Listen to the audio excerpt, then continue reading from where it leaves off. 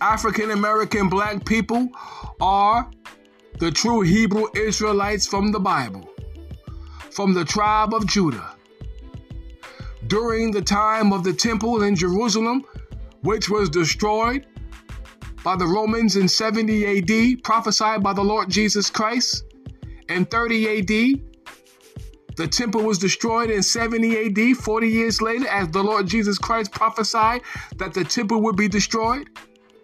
Many of the Israelites fled Jerusalem, and they ran and fled, and they migrated into Africa. Many of the tribes settled into Africa for thousands of years. And in West Africa, the tribe of Judah settled in West Africa. And the transatlantic slave trade, which took place in the Western Hemisphere in West Africa, they were from the tribe of Judah. Many African Americans don't know, and they are ignorant of this fact, that they have royal blood. They are descendants of David, of the tribe of Judah. You need to understand this.